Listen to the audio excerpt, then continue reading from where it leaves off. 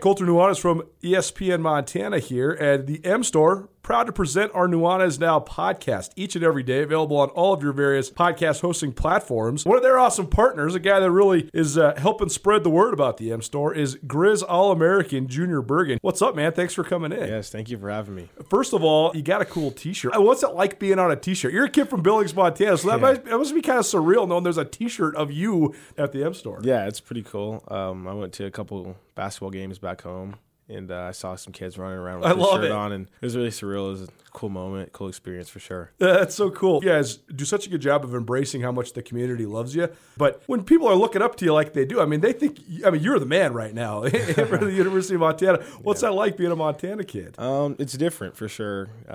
Growing up, you kind of look up to guys like who are in the NFL and stuff like that. But, it's just great to have a positive influence on these kids' lives. I just want to make sure I set the example and lead by example and give them someone to look up to. Go check out the M Store. They're located there at the corner of Higgins and Broadway here in the city of Missoula, and you can also visit anytime online, montanamstore.com. They have all the latest and greatest, a whole bunch of original Grizz gear, and of course, they have Junior Bergen t-shirts. Junior Bergen, proud partner with the M Store, as well as us here at ESPN Montana. Thanks for swinging by, man. Yes, sir. Thank you for having me.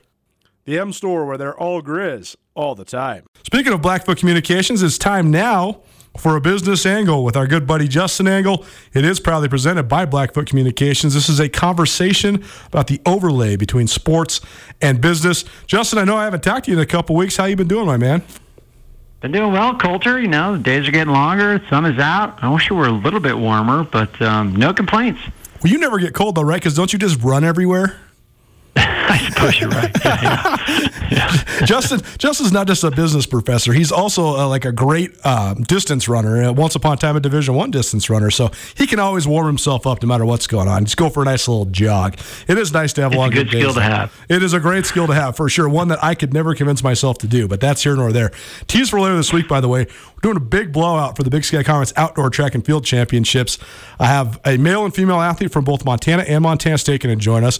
So we caught up, and we'll play these interviews throughout the week. But Tanessa Morris from the University of Montana, Brett Yankee from the University of Montana, as well as Duncan Hamilton from Montana State, and Carla Nicasia from Montana State will join us later on this week. Nuanez Now. And Duncan Hamilton is an impressive story because this is a kid who's a sophomore from Bozeman running at MSU. And his weekend, this sounds like my nightmare, but it's like his dream come true. He will kick off the meet by running the 3,000-meter steeplechase. Then later on Friday, he will run the 1,500-meter prelims. Then he will get to perhaps run the 1,500-meter finals on Saturday, and then he will he will finish the meet with the carnage that is the 5K that finishes up the Big Sky Outdoor Championships each and every year. So, Justin, I know you're familiar with distance running. That sounds like quite a lot of miles to me. That's a heavy load, in particular at the speed at which these young athletes are running.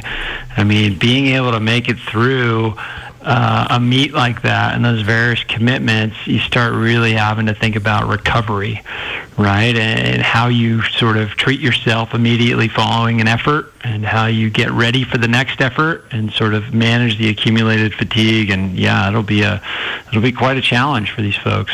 Duncan Hamilton at the Indoor Championships, he ran a 3:39 in the mile, and watching the video is just like, this dude is sprinting faster than I can even run for 4 consecutive laps. It's unbelievable. That's one of my favorite things to cover is those distance races, because that's where you get the best interviews. You just post up at the end of the 5K, at the end of that 4-day championship. The winner, he's going to be so shot and so high from running this 5,000 meters that it's going to be the greatest interview you ever had. I love covering those things. So best of luck to all the athletes that are competing. Speaking of student athletes and students in general, University of Montana had their graduation celebration recently, and it was sort of almost normal, and that's a pretty cool thing. So I know you have had a pretty tough couple years here, Justin, with adjusting to remote learning and all this online stuff and trying to keep kids engaged and just the tumultuous nature of university learning in general during a pandemic. But it must have been pretty cool for you to see some of your kids walk across the stage and actually have a graduation celebration. 100%. As everybody knows, it's been a tough time for everybody. It's been a tough time for colleges and universities. What students are going through or have gone through is not what they signed up for.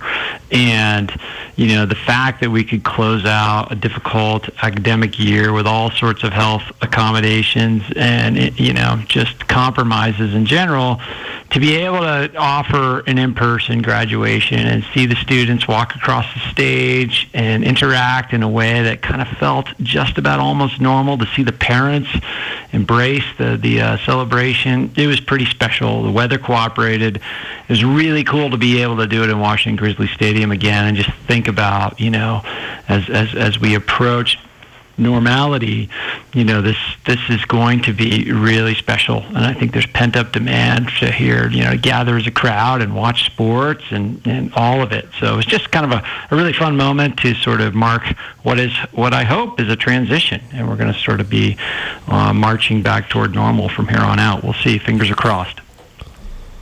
A lot of things going on in the wide world of sports, particularly when it comes to the overlay with business. And one thing that's been at the top of the list for quite some time is all of the fluctuation in the NCAA when it comes to student athlete welfare, student athlete rights. And one thing that is really, really been on the tip of everybody's tongue has been about this name, image, and likeness. This goes into effect where student athletes can monetize their name, image, and likeness. It goes into effect in 5 states on July 1st: New Mexico, Alabama, Georgia, Florida, and Mississippi. This is quite a deal that those are the states leading the charge when you talk about Alabama, Georgia, Florida, and Mississippi. Those are 4 of the biggest recruiting hotbeds, particularly when it comes to college football. But this has been something that's been in the works for a while, but now Mark Emmert, the president of the NCAA, and the NCAA in general, are pushing Congress for action on a name, image, and likeness. So take us through this, Justin. I mean, what has developed lately, and what sort of impact, if and when these things go into effect, do you think this has on sort of the monetization of recruiting in Division I sports? Yeah, there are so many issues associated with that, Coulter. And this kind of dates back originally to a 2009 case with former UCLA basketball player Ed O'Bannon was suing the NCAA over their use of his likeness on a video game and claiming that, hey, that's his likeness, that's his property in a way, and he should be able to receive benefits associated with promoting that likeness. And it's a pretty reasonable case, but it kind of marked the first moment at which the NCAA's stranglehold on who gets the money and where it goes started to break. And it's been chipped away slowly until finally we're at a stage where states are passing laws, like the 5 you mentioned, allowing student athletes to capitalize on their name, image, and likeness, to build their own brand and monetize it in a way. And Florida, for example, is already recruiting on this, attracting students or selling student athletes on the prospect of coming to Florida universities to compete because it's a better money-making opportunity. I mean, a lot of these pitches on recruiting used to be like, hey, we'll give you the best chance at setting you up for a successful draft or a professional opportunity or whatever, but now you can make money. Students are going to be able to make money as students. And that recruiting asymmetry is interesting. You see the conferences that are in states, or the universities in states that haven't passed such laws are screaming because they want either the same laws in their states, or they want some national policy through Congress or through the NCAA. But it just seems like the states are out ahead, and the NCAA has nothing but lawsuits and demands of Congress. And to think that Congress is going to take this up and to act quickly is pretty naive, especially when these laws go into effect July 1st in the 5 states you listed. You're right. There's so many layers to this. It's a business angle with Justin Angle, presented by Blackfoot Communications. We do this every other Tuesday here on Nuanez Now, 102.9 ESPN Missoula, SWX Montana TV. In your mind, though, Justin, what is the best case scenario and what is the worst case scenario that could come about from name, image, and likeness? Oh, gosh. I mean, the worst case scenarios are kind of obvious in that they just surface so many kind of equity issues associated with, who gets the compensation, and what that could do to team dynamics, what that could do to you really, does it pull the curtain back on what at some places is the myth of student athletes? Are these people really students? Are they really getting an education and participating in coursework and so forth? So from an academic standpoint, I'm fearful that it will create a lot of kind of perverse incentives. As a business professor, however, like giving young people the opportunity to run their own businesses in terms of monetizing their name, image, and likeness, that could provide interesting educational opportunities. So, I mean, I guess that's one take on it. It does seem, though, that, you know, it really, as we move forward, I mean, maybe it'll be fine. Maybe, you know, the way the kind of hierarchy and pecking order on a team works, as far as, you know, who gets the most preferential treatment, who gets the highest profile, and you know, his or her name in the paper or in the highlight reel or whatever, you know, those are just sort of benefits of notoriety, and similar benefits of who gets the dollars will probably accrue and you know, along the same pattern. So culturally, it could be a problem, but it could not be. And you know, the question there too is, like, if students are able to monetize their name, image, and likeness, are universities going to maybe support student athletes less in some ways? Or scholarship dollars going to dry up? Or, you know, how is it going to kind of percolate throughout a university athletics department? And you know, then as you start to chip away at some of this stuff, it's like, is the NCAA really necessary anymore? And then if you get there, it's some big kind of existential questions about college sports, what it means, does the model make sense? It's not hard to sort of draw out scenarios in which it starts to make less sense, particularly from when the benefits are accruing directly to the athletes. On the other hand, you know, it's an entrenched system, and maybe getting more benefits to the athletes is more equitable, and it could create a more sustainable system. I'm not sure. It'll be really interesting to see how it unfolds. It's so complicated, and I think about this all the time, because there's two sides to every portion of this incredibly massive issue. On one hand, I mean, you yourself, you're a business professor at the University of Montana. There's is it called the Blackstone, where it's like a kind of a business creation competition? Do I have that right? Yeah. And so, Blackstone Launchpad, and then we have the business plan competition. Yeah. Right. So you have business plan competition and Blackstone Launchpads, and students can create businesses, and they can. I mean, I think that a lot of the people that have won these competitions, or you know, have had great ideas, have turned these into real businesses. I know that Skyline Sports, my website, our multimedia company, my brother made his business plan as a part of the Blackstone deal, and I think Big Sky Brewing success story. That's right. I mean, there's Big Sky Brewing, right? I think 5 on Black might have been one of them. You know, here in Missoula. Indeed. I mean, yep. And so that's awesome. And so to say that, so you have a talent and you have intuition to be able to create a business while you're in college, and then that sets you up for great success in your life. That's good. That's what education is all about. And so to deny that to a basketball or a football player or something like that, I think that's silly. But on the other hand, I worry so much where this becomes the meat market of recruiting, the way that these schools are using the money to exploit kids. The thing I worry about the most, though, is you were talking about the hierarchy and the pecking order of a roster. I think that's the most fascinating part, because I think in some sports it's a little bit linear. If you're a great athlete in certain sports and you come to school and you develop at a proper rate, you're going to maintain your reputation within your team, within your program, within your conference as one of the best players on that team. But we've seen this in football, specifically in the state of Montana, but across football, all across football. If every guy that was the 5-star recruits or the Elite 11 quarterbacks coming out of high school, if it was just linear, then we would have all of the former 5-star quarterbacks as all the top picks in the NFL draft. We would have all of these guys. And about half of the guys that went in the first 2 rounds of the NFL draft this last year were 4 or 5-star recruits, but about half of them weren't. And we've seen these guys that were maybe underdogs, and it's even accentuated more at schools like Montana and Montana State, where you have walk-ons or partial scholarship guys. I guess the point I'm making is what you are in football when you're 17 and 18 is nothing compared to what you are when you're 22 or 23. A lot of times guys peak early, but also a lot of times guys peak late. And so I wonder so much What happens when the guy who gets the $250,000 endorsement from the car dealership in Tuscaloosa, Alabama, flops? And what does that do to the chemistry of your roster when you have the guy who's the walk-on from backwoods Mississippi who becomes the star? I just think that it sets you up to have just this giant mess where one guy's looking at his neighbor and he's thinking, man, the guy at the locker next to me, he's got $250,000 in his pocket and I got nothing, but I start and he doesn't. So what does that do to the fabric of the team?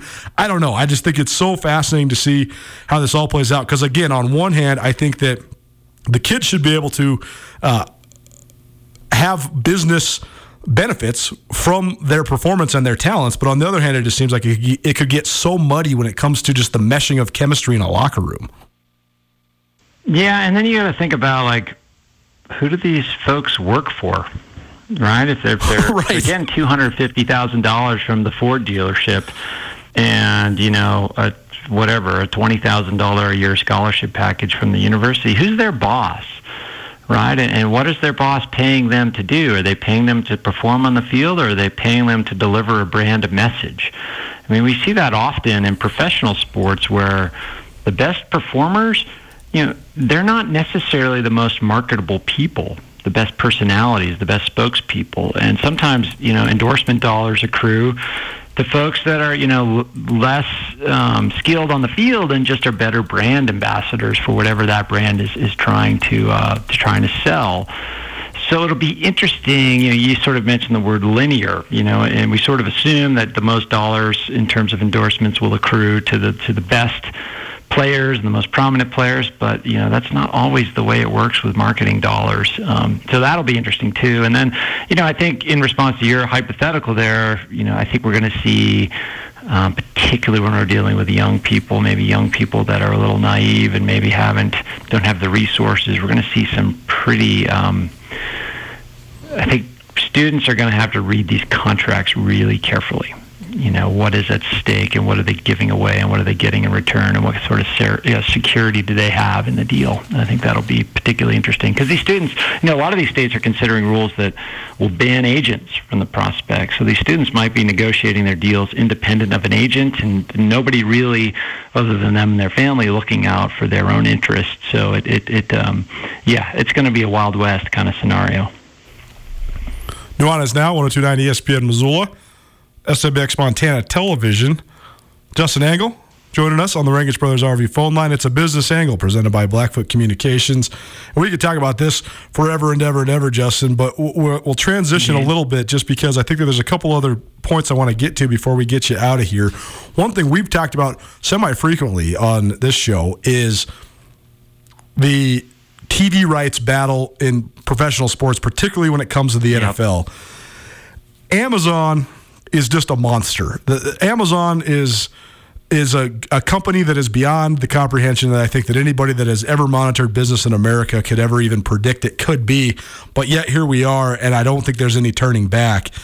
And now Amazon is taking over the Thursday Night Football rights for the NFL a year earlier than planned. They'll do it in 2022. Fox wanted out of the contract because they couldn't make money in the spot, and Amazon, now they have deep pockets that are going to cater to everything. So I'm so interested in the way that this changes the broadcasting and commentating when it comes to football, the way it changes consumption. All of a sudden, we've reached this tipping point where it seems as if almost everybody has a streaming device or a Roku or an Amazon Prime account or whatever it might be. And so the days of quote-unquote subscription-based consumption of live sports, it's commonplace now. And so I just wonder how this is going to impact. But what do you think? How is this Amazon infiltration and first step into the NFL going to impact the viewer experience? I really think this could be a watershed moment for how, for how we consume sports and how sports are kind of packaged. If you think about a traditional broadcast experience, it's really engineered as an advertising delivery device. Right? These networks, they pay the NFL a ton of money. In exchange for that, they're given the opportunity to monetize that advertising space, to monetize the eyeballs that tune in to those games. Well, if you think about Amazon, they're not an advertiser, right? They're not a network. And their business model is plenty lucrative without that advertising revenue. So if you take advertising out of a viewing experience, you can create a much better experience. And what is Amazon particularly good at? They're good at creating seamless customer experiences, right? They're relentlessly dedicated to that. And thinking about what's possible in a world where you don't have to deliver ads in order to make money, they could monetize the experience in some other way. I mean, maybe it's through advertising their own products, but I doubt it. I think it's going to be something more interesting that will shake up the marketplace. Because at the end of the day, it's like breaking news and live sporting events are kind of the only things that we sort of still tune into at a particular time and a particular day. Breaking news is much less predictable than the football game. So they have an opportunity to have a captive audience and deep pockets to completely re-engineer the experience. And, if you can watch a Thursday night football game in 2 hours versus, a Sunday game where it's like 3.5 hours to slog through all the ads, the ratings are probably going to go up. They're going to start to gobble up market share. It could, these are just, sort of hot take predictions, but I think it could be really interesting. I mean, the ads in football games, I don't enjoy sitting through them. Sure. Another ad for some pharmaceutical, prostate medicine, whatever it is. I don't need to see that. I just want to see the game. And folks are kind of already doing that with recordings, and you sort of fast forward, and networks are repackaging it. But Amazon could just take it to the next level. Do you think they could cater to actual specific users too? In other words, if I'm watching, are they going to be trying to sell me a new pair of skis, and you're watching, they're going to be trying to sell you a new pair of running shoes? 100%. I mean, they are going to know everything about you. They got an Alexa in your house. They got a sensor in your fridge. They're going to be like, this guy, Coulter, is out of milk. He needs more milk. And we're going to just sort of like, hey, it's a timeout. We know you're out of milk. Just click here on your remote, and we're going to have that milk to you by a drone in 38 seconds. Oh, man. Yeah, that's where we're going, man. Oh, man. You already threw me down the rabbit hole last time we talked about this. And what did you say? You said they're going to monitor my fridge to see when I'm out of butter, but then they're going to also tell me I have high cholesterol, so now I can't get the butter because the insurance company is going to know. Exactly. Oh, man. We live in a absolute dystopia. We're not going to go down that angle, though, because this has been wonderful. And, Justin, we appreciate you, man. We got a lot more to get to, but we'll have to save it till next time. Maybe we can actually catch up next week since we missed last week. But here nor there, really appreciate you joining us. It's always a pleasure, and thanks so much. We'll talk to you soon. Likewise, Coulter. Be well. It's finally starting to feel like winter around here, and if you need some nice winter gear, how about the fine folks at Sitka? They make awesome winter clothes, and they sell custom Bobcat Sitka gear at the MSU Bookstore. You can shop online anytime at msubookstore.org, or, of course, you can check out the MSU Bookstore live and in person there on the Montana State campus. They also have some graduation regalia back in order there at the MSU Bookstore. They have an awesome American Indian Council selection as well. Visit on campus anytime you need blue and gold, or visit online anytime, anywhere, msubookstore.org. MSU Bookstore, your best place for blue and gold on game day or any other day, located there on the Montana State campus.